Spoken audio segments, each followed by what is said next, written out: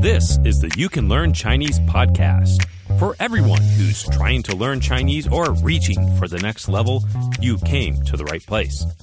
I am your host, Jared Turner, longtime resident of China, co-founder of the Mandarin Companion Graded Reader Series, Chinese blogger, and always gives 100% except when donating blood.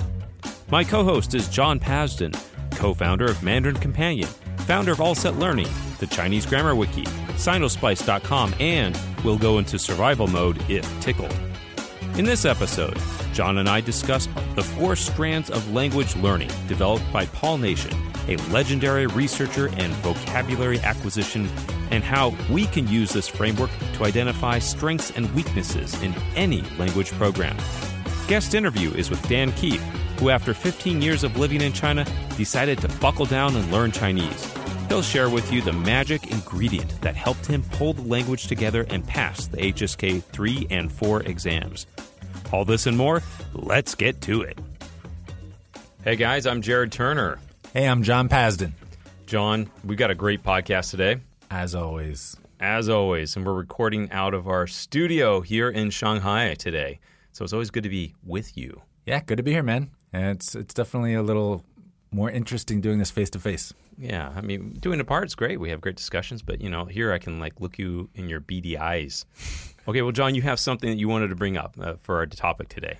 As you know, in Shanghai, I run a company called All Set Learning, and we do personalized one-on-one language learning. So I'm always looking at ways to build an effective language course for each learner. I read up on the literature in the field of second language acquisition. And just recently, I was reading a book by Paul Nation, one of the foremost experts in the field of vocabulary acquisition. And in his introduction, he gives a nice little summary of what are the 4 main strands, he calls them, of a balanced language course.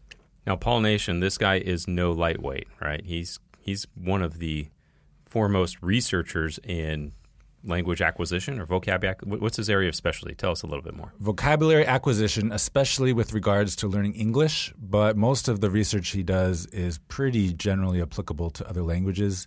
So it's big in the realm of second language acquisition in general. Yeah, Paul Nation, he's the man. So tell us a little bit about what is he saying here. So he uses the word 4 strands, and I think he chose this word strand carefully. He's not saying skills. It's not like the listening, reading, speaking, writing. It's not those skills that we typically think about when we think of traditional language education. The 4 strands kind of evolve out of the more modern approach to learning a foreign language or a second language. It all starts with comprehensible input. So the meaning-focused input, and that is the first strand. So he says strands. I'm tempted to think of these maybe like 4 pillars, maybe 4 elements. 4 important factors. I wouldn't be surprised if he's avoiding certain words because other people use those in other important papers, and he's trying to not confuse them. But anyway, comprehensible input, since Stephen Krashen made the term really popular in the field, is very important. It's all based on meaning, being able to understand what is being thrown at you. So this is the first strand he's talking about. So, okay, and I think the difference here is it's not so much just the focus on words, right? It's just the being able to understand the meaning. Yeah, so to use his words, this means that learners should have the opportunity to learn new language items through listening and reading activities where the main focus is on the information in what they are listening to or reading. Now, this would be opposed to what? Okay, so that's the second strand, which is form-focused instruction. When we talk about form, it's like this is a word, this is a grammar pattern. And when we think about learning a language, especially from a textbook in a classroom, you're usually talking about this form-focused instruction. We often think of it as just teaching language instruction. So this would be like stuff in the classroom, like, hey, I'm with my teacher, students, and we're trying to learn the language. Yeah, the teacher's like, here's a pattern, read it, repeat after me, then do these drills. That's all form-focused instruction. So it'd be like a textbook. Yeah, most of the stuff in a textbook would be form.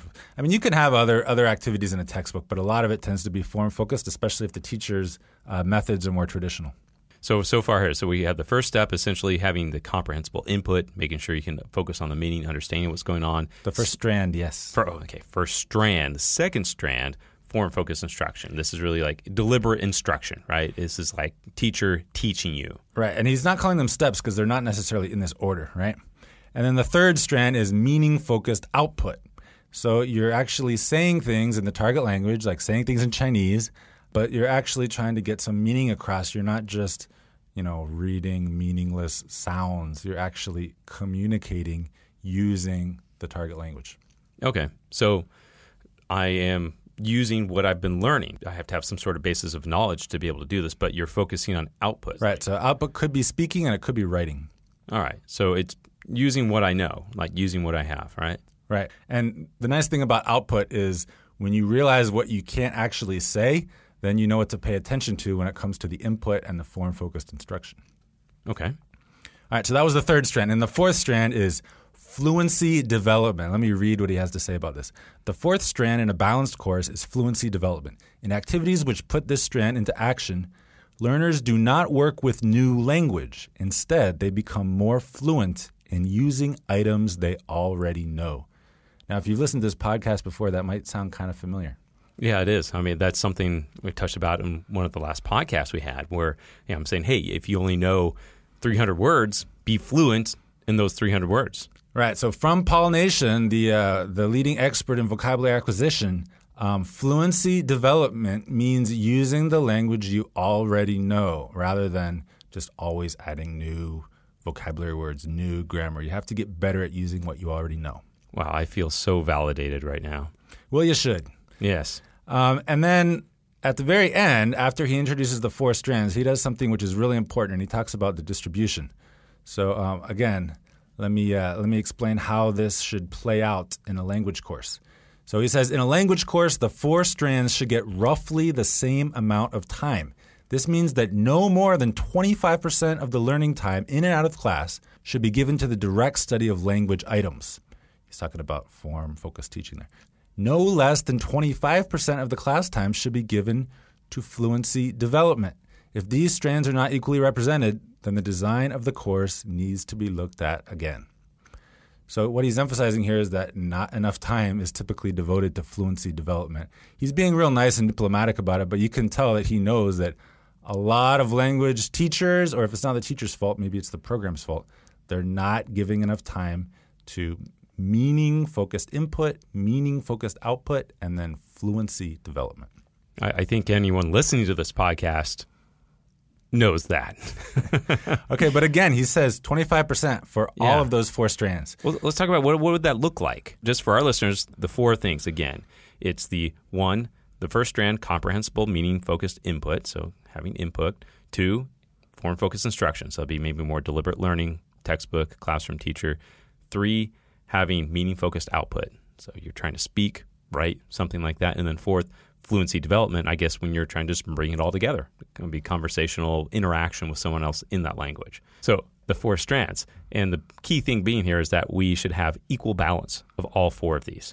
Right. And what he's implying with that last thing I just read is that most people will give too much time to the form-focused instruction. What do you think it is like right now in your experience? You've worked with a lot of independent learners and stuff who've been with tutors and maybe some schools here in China. What is your experience and what you've seen, and how are they balancing these 4 aspects? Well, the issue with a lot of programs is that they're kind of test-focused.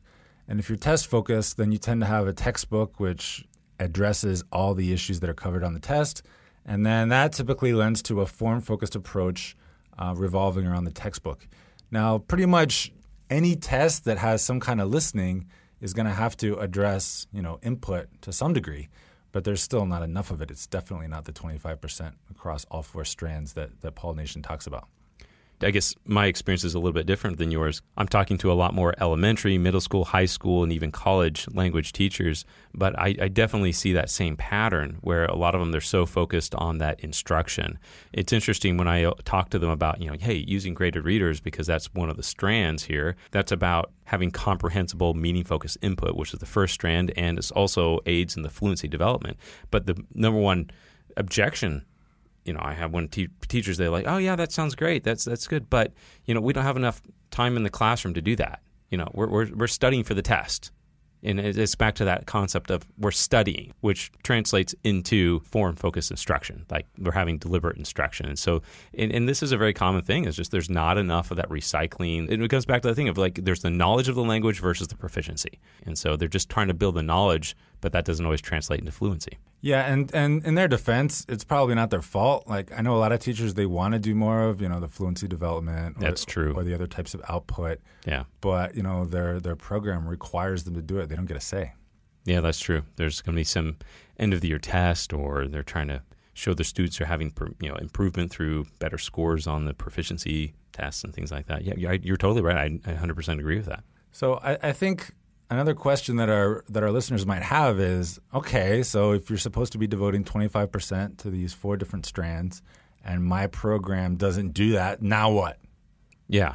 You just quit? You drop out?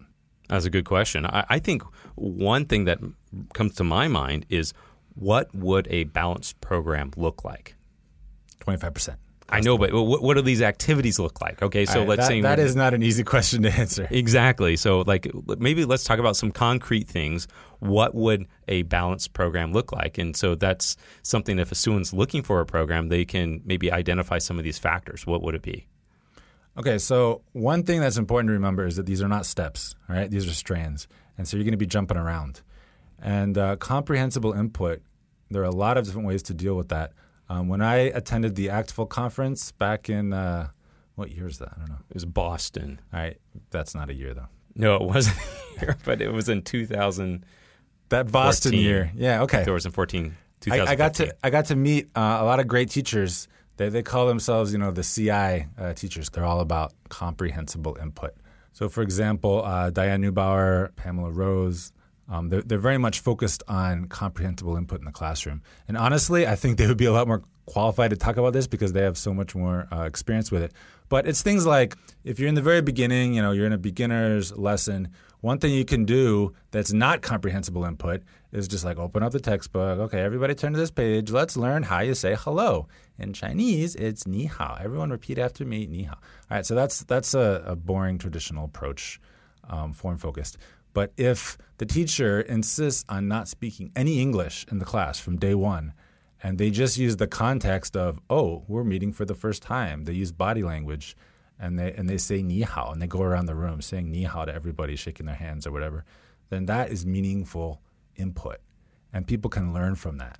And the teacher insists that they repeat it again without using any English. That's an example of comprehensible input from zero. So that's comprehensible input. And then that's a very beginner course, right? Like you're saying, is that someone trying to speak in Chinese to you, but making sure that whatever it is, it's going to be understood. There's something that they can imply the meaning, right? Yeah, there needs to be a context. Mm-hmm. So once you have a certain amount of vocabulary, then you can start doing things like short video clips. So you can see what's happening in the video. It might be a situation that you can't really easily replicate in the classroom. And then you can see what people are saying. And people can kind of figure it out without really being really clear on the form. Maybe the grammar, the words are not totally clear, but they can see what's happening. They can infer the meaning. And that makes the language come alive. The whole meaningful input, right? Well, that's the word that came to mind, was inferring. Like in situations where you can begin to infer the meaning. It's not explicitly told to you, but yeah, okay, I can figure out what's going on here and what this person's trying to say. Okay, great.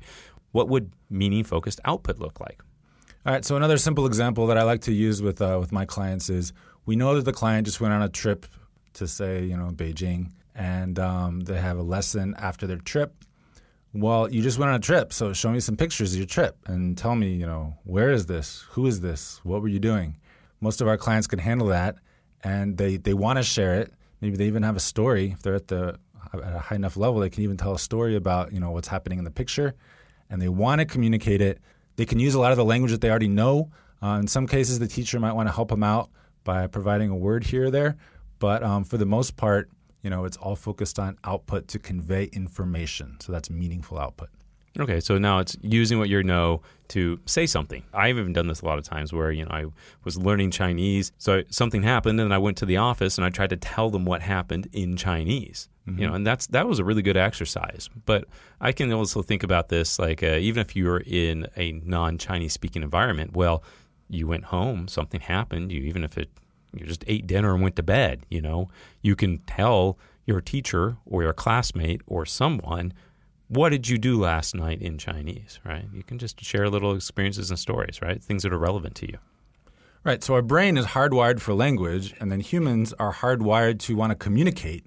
And language is the means by which we convey information. We learn information that we want to know, and then we pass on information that we want to share. So if your language learning does not involve this type of meaningful interaction, trading information, then there's a problem there. You're not taking advantage of the way that our brains are hardwired to interact with the world.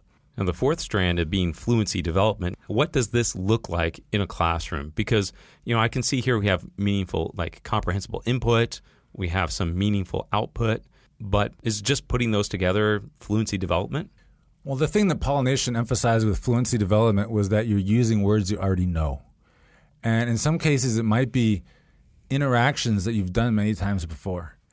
So some people kind of make the mistake of, chapter 1 in their textbook is telling your name and where you're from. So you do it a couple times, and then you're like, okay, done, check. And then you move on, and then you never do that again. But actually, a lot of that basic language that you learn in the beginning, it needs extra practice. Not just because you're going to forget it, but because it just won't be super smooth until you've practiced it a lot of times. So anyone who's been to China knows that, if you're living in China, you're taking taxi rides, the drivers are going to ask you over and over again, oh, where are you from? If they just keep saying the same thing over and over again and you keep answering more or less in the same way, that's a kind of fluency development. You're using the words you already know, you're understanding everything they're asking you, and then you're just practicing your answers. In some cases, that can be a kind of like a comprehensible input thing where they're asking a question in a different way than you're used to. You probably have noticed this, Jared, but in Chinese, there's got to be, I've counted them before, it's something like 10 slightly different ways to ask where are you from. Yeah, that's true. It's like 你是哪里人, 你从哪儿来, all these different ways. So if you're a beginner, even that simple question, where are you from, can be kind of challenging because every driver is gonna give you a different variation. But because you have a context, because you can guess what he's asking you, it's meaningful, and then you can have that conversation. You can give a response that indicates whether or not you understood. But the conversation where you know how to say everything and you know what he's saying, that's a kind of fluency development exercise. That makes sense. I recalls to mind some research that I've seen regarding vocabulary acquisition, and it says that it takes 10 to 20 encounters with a word before it's truly acquired. There's a paper by an academic called Rob Waring, who I hope to get on the show at one point. And he's one of the foremost researchers in extensive reading. And what he says is that, it's going to take 10 to 20 times to encountering a word in context before maybe you truly acquire it, something part of your working vocabulary. But when we start looking about how it's used in different contexts, word pairs, just in the different situations, it's so many different types of ways that that's going to be used in so many different types of situations that, it's just not enough to acquire the vocabulary. It's got to get that feel for it. You got to know how it's used in whatever situation it is. To me, when I see this about fluency development, that's what comes to mind, that I need to be able to be comfortable enough with the vocabulary, not just know the meaning and not even just know the grammar pattern, but it's feeling comfortable with that in many different contexts. Yeah, not just knowing one sentence that uses the word, right? Yeah. So it's kind of mean, I guess, to always pick on people that over-rely on flashcards, but, some people use flashcards. It's just a word and a meaning. There's no context. That's not super helpful for fluency. You got to do more than that. Mm-hmm. Some people are a bit smart and they add a sample sentence, which is good. That provides some context. But to really become fluent in all your vocabulary, you have to encounter it in different contexts, and then you have to use it yourself in different contexts. Just a note, something I have worked with a couple people on flashcards, because I'm with you on this. I'm not a huge fan of flashcards, but used in the right way, they can be effective. They have their place. But I've been doing some reading, helping some students with reading, but they're behind on their characters. So we find out what characters are they missing in the text that we're going to be reading. We use flashcards, try to help them level up a little bit there, and then we read it, in the passage. We read it in the text, and that helps them. Number one, they now have the pronunciation, have a meaning with it, but now they're seeing it in context in the text, and that's actually helped them quite a bit. And this is also a reason why every good dictionary, you look up a word, it tells you what it means in English, but then also has a bunch of example sentences, right? So if the word has a lot of examples, then that helps provide different contexts. But it's obviously not the same if you're not encountering it in communication on your own. So pulling this together, so I would suggest this. So if anyone out there looking for a Chinese program, and let's just assume you have choices, right? Sometimes you may be in an area where you don't have a lot of choices. But, you see a program where it's like 90%, classroom instruction, and then you have maybe 10% and occasional opportunities to go do a Chinese corner, just where you're speaking, things like that. That's probably not going to deliver as good as results as something who's a little bit less textbook heavy, and in class there's more discussion, there's writing activities, and things to help you to bring it all together. Right. And one of the interesting things that Paul Nation mentions is he says the 25% distribution for the 4 strands is in and out of the classroom. So the teacher can't really control how much homework the students do, not too easily. But like you're saying, you can kind of compensate in other ways. So if you're learning in the classroom and it's mostly textbook based, and then you go and you find a tutor, well then obviously you're not just going to want to find another textbook and do the exact same thing with a tutor, because that's not going to help you build that fluency development. You want to focus on the areas that you're lacking. Yeah, it's a really good point, because a lot of the guests we've even had on the show, they've talked about some of their experiences where they've gone through programs where it's just very instructionally heavy, but the ones who really excelled in that environment is they went out on the streets, or they found a Chinese friend, they found a language partner. So they were in the classroom, even up to 4 hours a day, but then they're going outside of the classroom and practicing what they've learned that day. And it could be through the listening, speaking, writing, whatever. So it's almost like it all comes down to common sense, right? You can learn from the textbook and from the teacher, but you got to get out there and practice as well. I will say one final comment on this is that when you're talking about this here, I did have an opportunity to talk to someone who'd been through the United States Foreign Service language program for learning Chinese, and it actually seemed like it mirrored this pretty closely. When I talked to him about this, he says, yeah, there was the instruction, but there was a lot of discussion in the classroom. You had to write things, and then you were also had homework to do where it involved writing or some of these other things. So it wasn't super instructionally heavy. And one interesting thing he said, the program, there's and some people, they talk about their programs. It's all like people get weeded out of these programs. Maybe they're very difficult, right? People drop out. And sometimes teachers are just like, they want to teach to those few who are really dedicated to learn Chinese. What was interesting to me about the foreign language program at the State Department is that he said it's more like a pump than a filter. It's there to get you through. It's there to get you to proficiency in the language. It's not there to weed you out. And everyone in his class and the ones before and after him that he knew of, everyone went through the program and passed the proficiency test. And that's great. I think that's a good example of something that's a balanced program. It's not there to weed you out. It's there to get you through. It's there to move you towards proficiency. And that's really the goal. That's what you want to do. Yeah, and these concepts aren't new. They've been around for a while. It's just that not every educational institution is implementing them, but clearly I think some of them are with quite a lot of success. Okay, so now a word from our sponsor. And our sponsor today is Mandarin Companion. So today we want to tell you about the second Breakthrough Level book that's coming out. Breakthrough Level is the 150-character level. It's the one that comes before Level 1. And the second book is called My Teacher is a Martian. This is going to be a great story.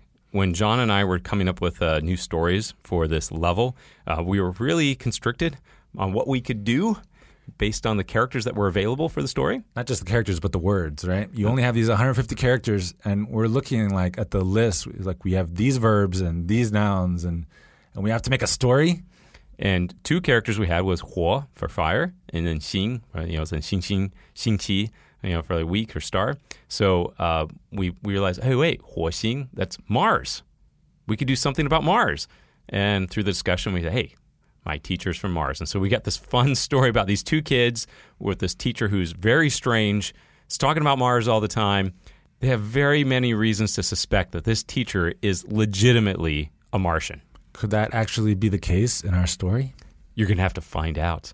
The book is going to be out very shortly. This is going to be the second book of the 5 books of the Breakthrough Level that will be released this summer. Yep, so the other 3 are also in the pipeline. They're coming out as soon as we can get them done, but obviously quality is important, so we'll get them out soon. So look for it on MandarinCompanion.com. Okay, so now for rants and raves. I have a rave today. I'm going to do something a little bit off the beaten track. I'm going to talk about a fruit that I discovered in China. I'd never had it before coming to China. If you come to China, I recommend you try it. It's a fruit that is in season in early summer. It is called in Chinese yangmei, and it's Y-A-N-G-M-E-I, 2 second tones. And I think in English there are a couple different names. There's like bayberry, and I've seen them called yumberry. I don't know. Expats throw doesn't that seem around. like there's a standard translation, but they're this kind of dark purple, slightly pinkish, like spiky looking ball, but they're not actually spiky like some of those other fruits. About the size of a walnut. Yeah, they're really bumpy and they look kind of fuzzy, but they're not really fuzzy. Anyway, they have a pit. There's a pit in the middle, and it's kind of like fibrous, juicy things grow throughout. And from out the pulpy, and it's kind of, tart. Anyway, I think they're awesome. And, a lot of times you go to a foreign country and the food is so foreign and weird, maybe you don't really like it. But there are some things which are easy to like, and yangmei is one of them. Only out in May and June. Yeah, more June than May usually, I think. But they only last like a couple of days, because if you even take them past like 3 days, they're kind of fermented and they're not good. Oh, and also a lot of people put them in baijiu, the white wine. White rice liquor. And then they let that Ferment? I don't think it ferments. They let it soak. And they think of it as kind of a medicine for the runs. Oh, okay, great. Good to know. Yeah, all right. There you go. But yangmei berries, I love those. My wife loves those. They're fantastic. Okay, do you have a rant or rave, Jared? Hey, John, I'm just going to totally copy you, all right? So I'll have a rave too, and I'll have to put in my favorite Chinese fruit. I love yangmei berries, but actually my favorite fruit in China, absolute favorite, is the youzi. The pomelo. Pomelo, yes. Now, you can get some of these in the U.S., I think they also will come in like Mexico, probably some other tropical type areas. Oh, and if you don't know what a pomelo is, I didn't know before I came to China either. It's kind of like a grapefruit, but it's a little different. It has a thicker skin. There's some. Hey, this is my rave. Okay. So we have if you haven't had the grape, it's like a large grapefruit. It's with a thicker skin. Thanks, John. Anyway, no. So anyway, but yeah, they're big. So think about the size of a cantaloupe. And then you peel it out, and it has individual slices. Think of like an orange slice in there. But it's tart like a grapefruit, but it's sweeter than a grapefruit. It's a lot like a grapefruit. It is. It's like a giant grapefruit, but not as tart. It's more sweet than tart. It's citrusy. And usually not as juicy. No. Well, it depends on what time. Okay, you can't get them too early in the season. You get them like the first month they come out. No, they're dry. They're not good. So you usually got to wait about a month after they come in. And at least in Shanghai, it is a winter fruit. So they start coming out in like October, but you don't want to really get them to like November. And then December, January, February, they're really good. But I don't know where they actually grow, but because here in Shanghai, like I said, it's a winter fruit. But I think in other areas, it's more of a summer fruit. But it's fantastic. I absolutely love them. They're my favorite fruit in China. They're one of my favorite fruits of all time, period. Love. All right, so no matter when you're listening to this podcast, you have either yangmei season or youzi season coming up in China. And guys, we want to put out a request there. If you are enjoying this podcast, if you feel like you're getting something out of it, please leave us a review, especially on iTunes. If you can go to iTunes, you can log in there. You can give us a review, give us a 5-star. Tell us what you think about the show. You can also send us some feedback directly and send us an email at feedback@mandarincompanion.com. Also, if you have a question for our podcast, something you think you'd like for us to talk about or discuss, let us know. You can email us. You can also find us through our website at mandarincompanion.com. Yeah, and we do feature those in our podcast. You don't have to be Paul Nation to get a mention on our podcast. But Paul Nation, if you're listening, we'd also love to hear from you too. We've actually communicated with him before. He's a really nice guy. He is a nice guy, I think, based on what you've told me. Well, he communicated with me. Good for you, John. Dan, how are you doing? Jared, I'm fine. How are you? This is a guy I've been trying to get on our show for a while. My name is Daniel Keefe. I'm from Rochester, New York. I met Dan shortly after I first came to China in 2010. We had both attended Purdue University and met through our alumni organization in Shanghai. However, he had been in China much longer than I. I came to China in 1996. Dan and I had the chance to sit down together in our Shanghai studio where he shared his journey towards Chinese proficiency. As Dan gets into the details of his story, you'll hear him talk about his point of inflection in his studies, the point where it really started to come together, a real-life example of what John and I are always talking about. Stay with us. And I do remember we were in, when I say we, it was my wife and I and our two kids at the time. And we came with two, we left with three. And when we came in 1996, it was a vastly different city, the city of Shanghai, vastly different from what it is today. In fact, there was only, at the time, 2 expressways, and there was just a couple of subway lines and very few Western restaurants. And I remember landing, and one of the first times, the things that you noticed about Shanghai at that time is at night, how dark this city is. You know how bright it is now. Yeah. And at night you'd walk, after it got dark out, it was dark. Dark, really? Yeah, and there's just a few places to go. So we stayed at the Portman Hotel, and there was a few Western restaurants, and it really had just started to develop. And from there, it was on a trajectory that was just unbelievable. And you see what it is today, just a phenomenal place, a world-class city by any standard. So what brought you to Shanghai? I came to Shanghai to work for Eastman Kodak, a company that would have been famous to people of my generation and anybody before. And perhaps it still is with younger people, but it was known as a film company. And we came here, when I say we, that was me and 2 other managers from Kodak. And we came to start a camera factory, not a digital camera factory, a factory that actually made film cameras. And at the time, Kodak was one of the biggest investors in China up until that point. Oh, really? Yeah, there was a couple of them. GM came, but GM was a little bit later than us, maybe about a year, 6 months, a year later. But Kodak had invested at the time $600 million. They committed $600 million to invest and buy up some old state-run companies and convert them. And of that $600 million, I think $595 million went to the film business, which I wasn't in. I was in the camera business. We got the remaining $5 million, and we were told to start this small factory here over in Pudong, actually. And actually, that factory still exists. I'm very proud to say that. Oh, did you? And you set that up?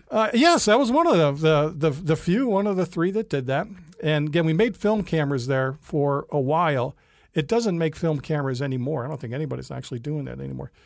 We did convert it to making digital cameras, and it makes other stuff right now. But I've been over there occasionally, and some of the people that started with us are still there.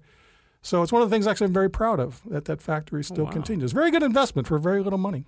Well, when you first came to China, did you speak any Chinese? Very little. I had taken some lessons prior to this, but very, very few. And I remember actually one of the first days, actually I said to my wife Margaret, who's sitting outside right now, and we were going to the Peace Hotel. I kept telling the taxi driver that I wanted to go to the Heping Fandian, but he had no idea what I was saying. And I thought, well, what language is he speaking then? Because I'm quite certain that I'm speaking this correctly. The extent of my language capability at that time was very, very limited. Like, to how limited? I mean, what were you able to even to do at that point? Very, very simple things. In fact, I thought I could do more than I really could, because up until that time I had a teacher in the U.S., and I took maybe 1 lesson a week, maybe 2, so a couple of hours. And she was a good teacher. I liked her a lot. But I had never actually been in China, prior to taking all those lessons. Coming here is a different experience. And actually, I think part of it was one of my teachers was from Taiwan. When I speak to people from Taiwan, actually, I always find that the way the accent in Taiwan is actually very, very clear. It's very standard Mandarin. And when people talk that way, I can understand it. But when you come to Shanghai, you find out that there's actually an accent here. And the accent can be pretty strong. And there's other accents around the country as well. And once you start to hear that, it kind of strains your ear a little bit, and it's a little bit harder to understand. And you have to make some adjustments. It doesn't take too long to pick up on the accent, but nonetheless, that was an adjustment.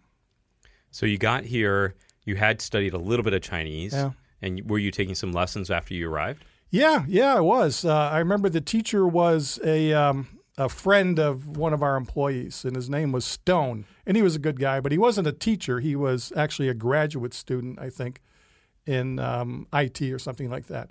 And he had never taught, but he was looking for money on the side. And he was a good guy. I liked him, and I didn't pay him that much at the time. I think about what I paid him, which was like 50 renminbi an hour or something like that, which is nothing right now, right? But at the time, I got a graduate level student who was had excellent English language skills, and he was trying his own skill at teaching, and he actually did a pretty good job. So I had him for about a year or so. All right, so you got here, and I imagine at the time, like I said, it was just a very different city at that time. Yeah.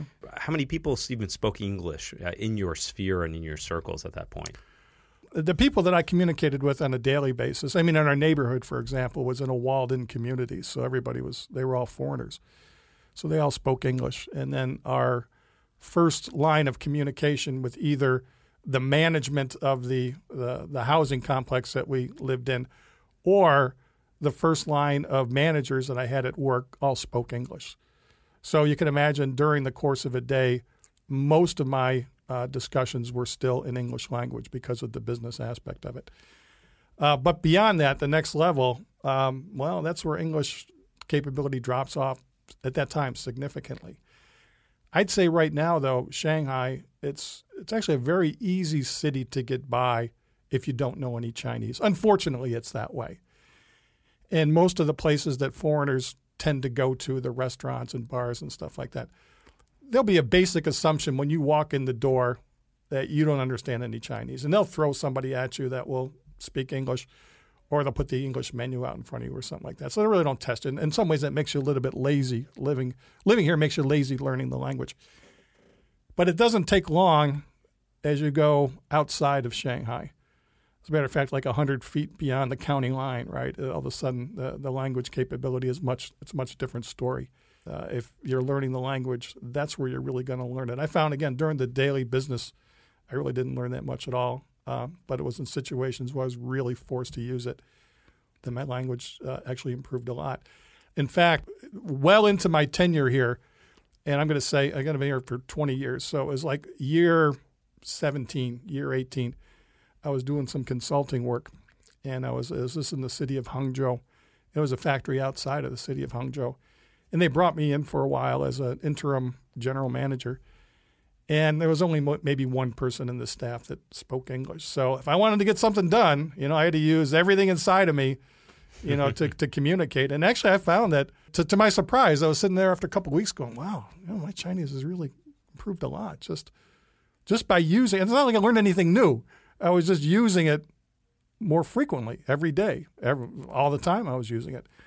And there's no question that if you really want to learn the language, I think that's how you got to do it, going to class. I mean, some people come over here and they go to class once a week, twice a week, and they'll spend half of the time in the class talking English to their teacher, right? And it doesn't help you. And I tell people, don't even bother wasting your time. If that's all you're going to do is speak Chinese 1 or 2 hours a week in a class, you're not going to accomplish anything. You got to get out there and use it. There are some people who are intrepid enough, I think, to go out and proactively use it.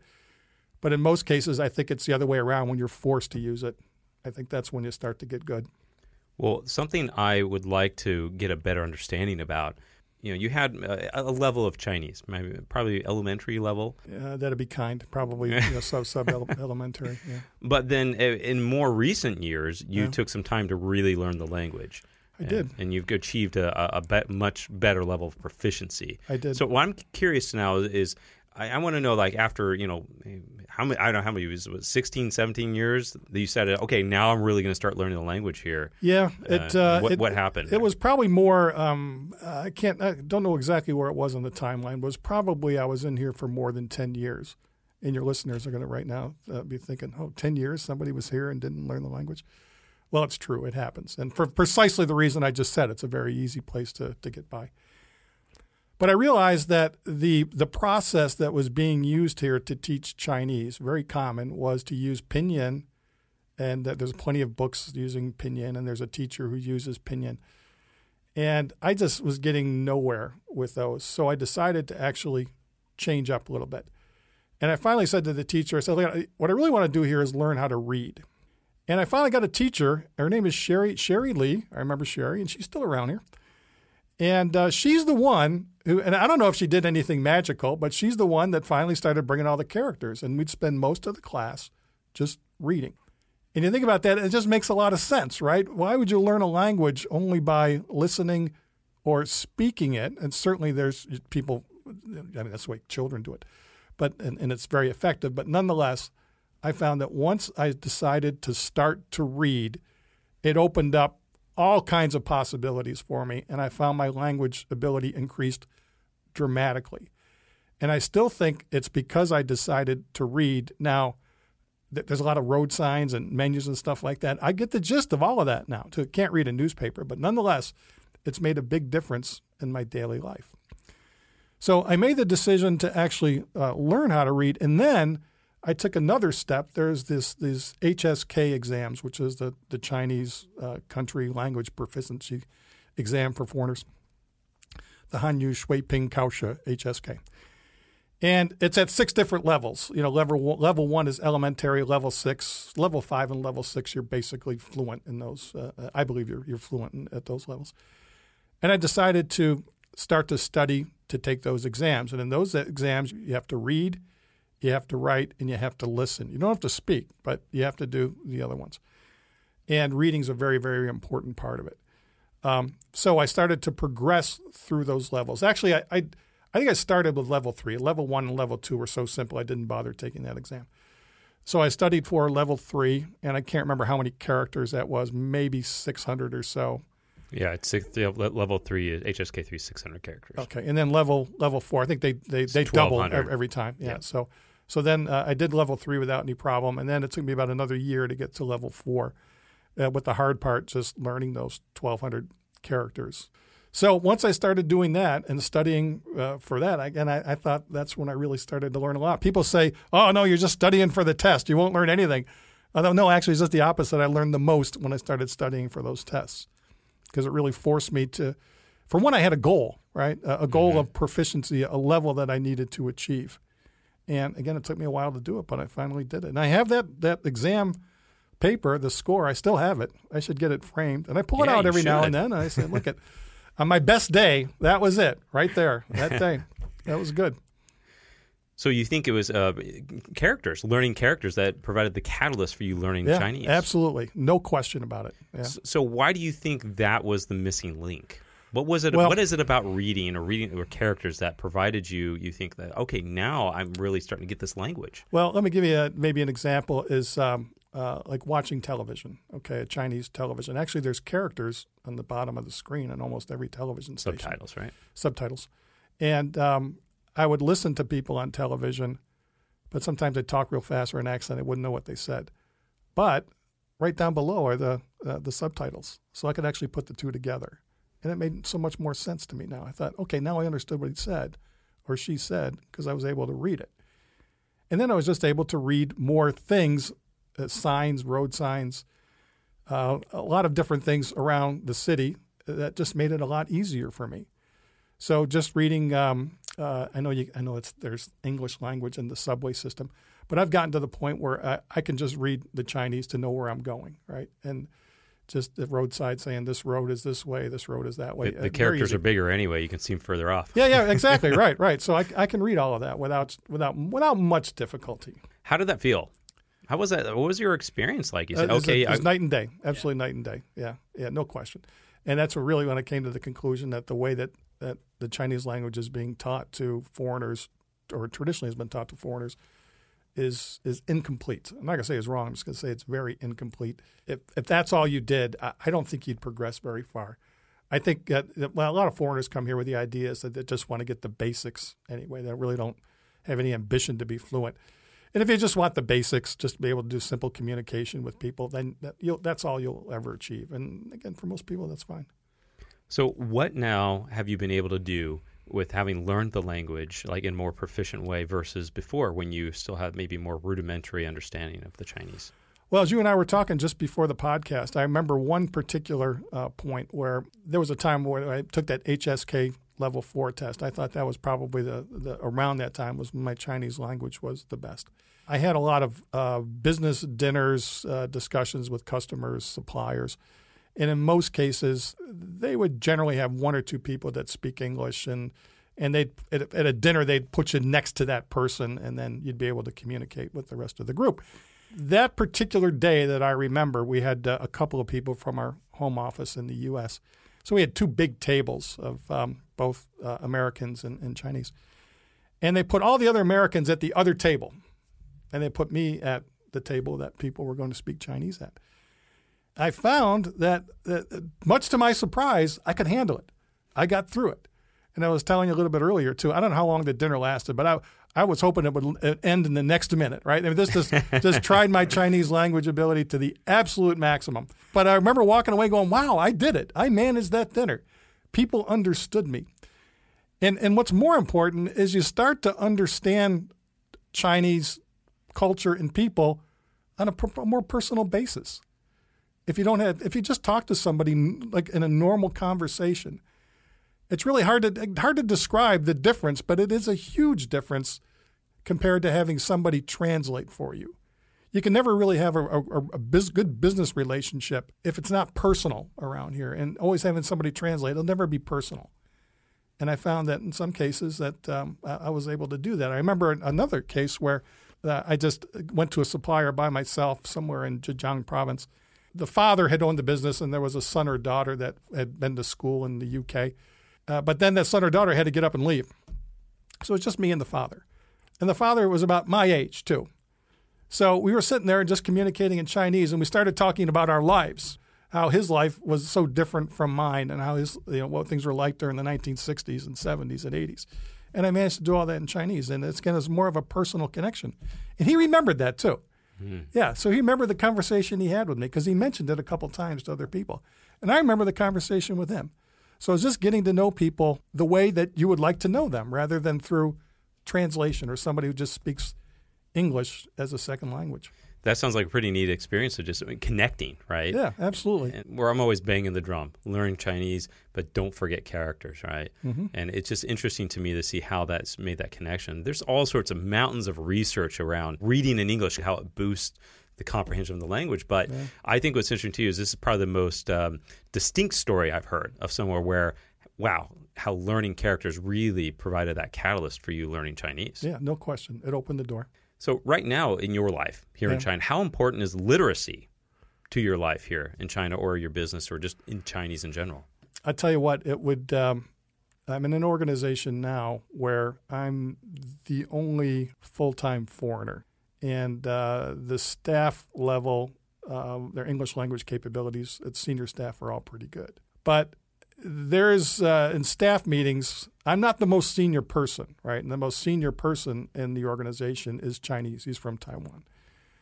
So when things get a little difficult, if I was the senior person, they would still make an effort to speak in English.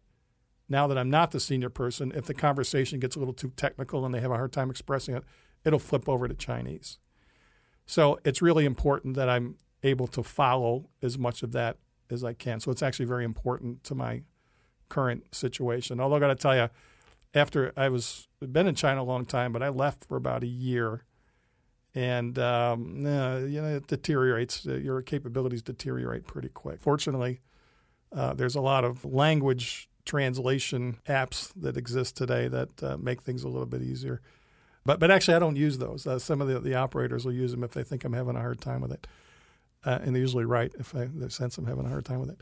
Again, the apps do exist, and I have avoided those. And actually, I don't know if you've used them at all. Have you used Playco. I use like a dictionary, but okay. Yeah. Well, the ones where you can actually use the optical capabilities of the phone and have it translate the characters. It can come in handy. It can. Although I've used it sometimes, and sometimes the translation makes no sense either. So I usually don't have it automatically translated. I use it more of a dictionary function where I can click on a character or look up a character I don't know. Okay, that's how I use it. All right. See, at my age, I'm beyond that now too. All that stuff came too late, right? So if it had come 10 years earlier, I would have figured out how to do it. So I'm one of your senior citizens now. So, well, if you could go back and do anything differently, what would you do differently? Clearly, I'd start reading from day one. I would take a completely different approach to learning Chinese. The pinyin method is just, as I said, it's very, very limiting. And I thought that was the only way to do it because that's the way people had been doing it. I would have gone right from day one and say, teach me how to read. So pinyin method, you're talking specifically like just using pinyin and not characters. Yeah, right. Yeah, because sometimes you'll see both the pinyin and the characters. At that time, they were just showing the pinyin, and that's all. All right, that again, it's not a good method. Yeah, I agree with you. I think pinyin it's incomplete because it doesn't have the full character. Right, I mean, pinyin it's necessary, and I'm really grateful we have it, but when you're learning that alone without characters, then Yeah, and what I found too, what I found is actually reading it looks like a daunting task, doesn't it? And people say, well, how many characters are there? And I said, well, I don't know. There's 5,000, 6,000 or something like that. But to read a newspaper, what's the number? 3,000? about 3,000. 3,000, okay. And when you think about that 3,000, you go, oh, no, that's a mountain I can't climb. But there's kind of a system to it, you find out, at least from many of the characters. There's the character itself and the radical, and once you figure out what the radicals mean and then what some of the characters generally mean, you get a pretty good idea of what's going on with some of those characters. And again, that unlocks a whole nother aspect of learning Chinese once you learn the basic system. Now, what's true also is that system doesn't universally apply, right? There's just as many exceptions as there are rules. But that's definitely what I would do. I'd start reading earlier. And any advice you give to someone who's learning Chinese right now?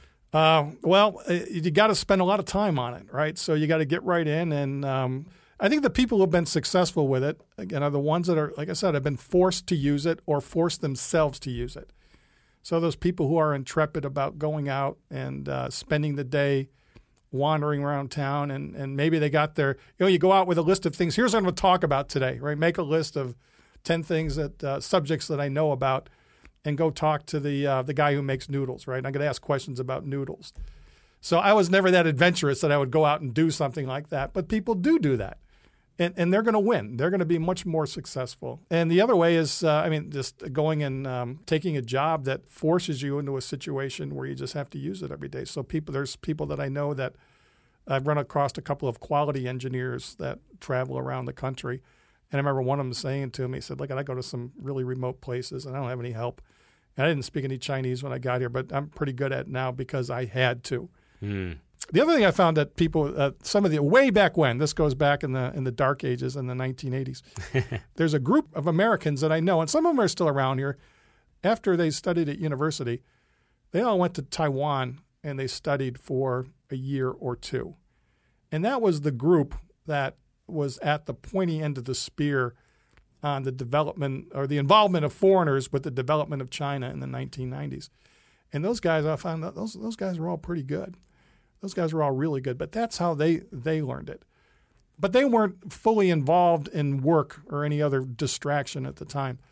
So for me, it was a lot harder because I couldn't I came over here to work, right? And so you really got to dedicate a lot of time to studying it. And it's hard to do both. So I had a distinct advantage. But coming over here and studying for a year, 6 months, a year, and immersing yourself, there's a lot of people that have succeeded that way too. And actually I see a lot of younger people out here today, actually a surprising number, who have pretty good language skills. And I think some of them came over here to study in immersion programs. But also I believe there's programs, you were just telling me about your kids back in the U.S. They're in dual immersion programs that'll certainly.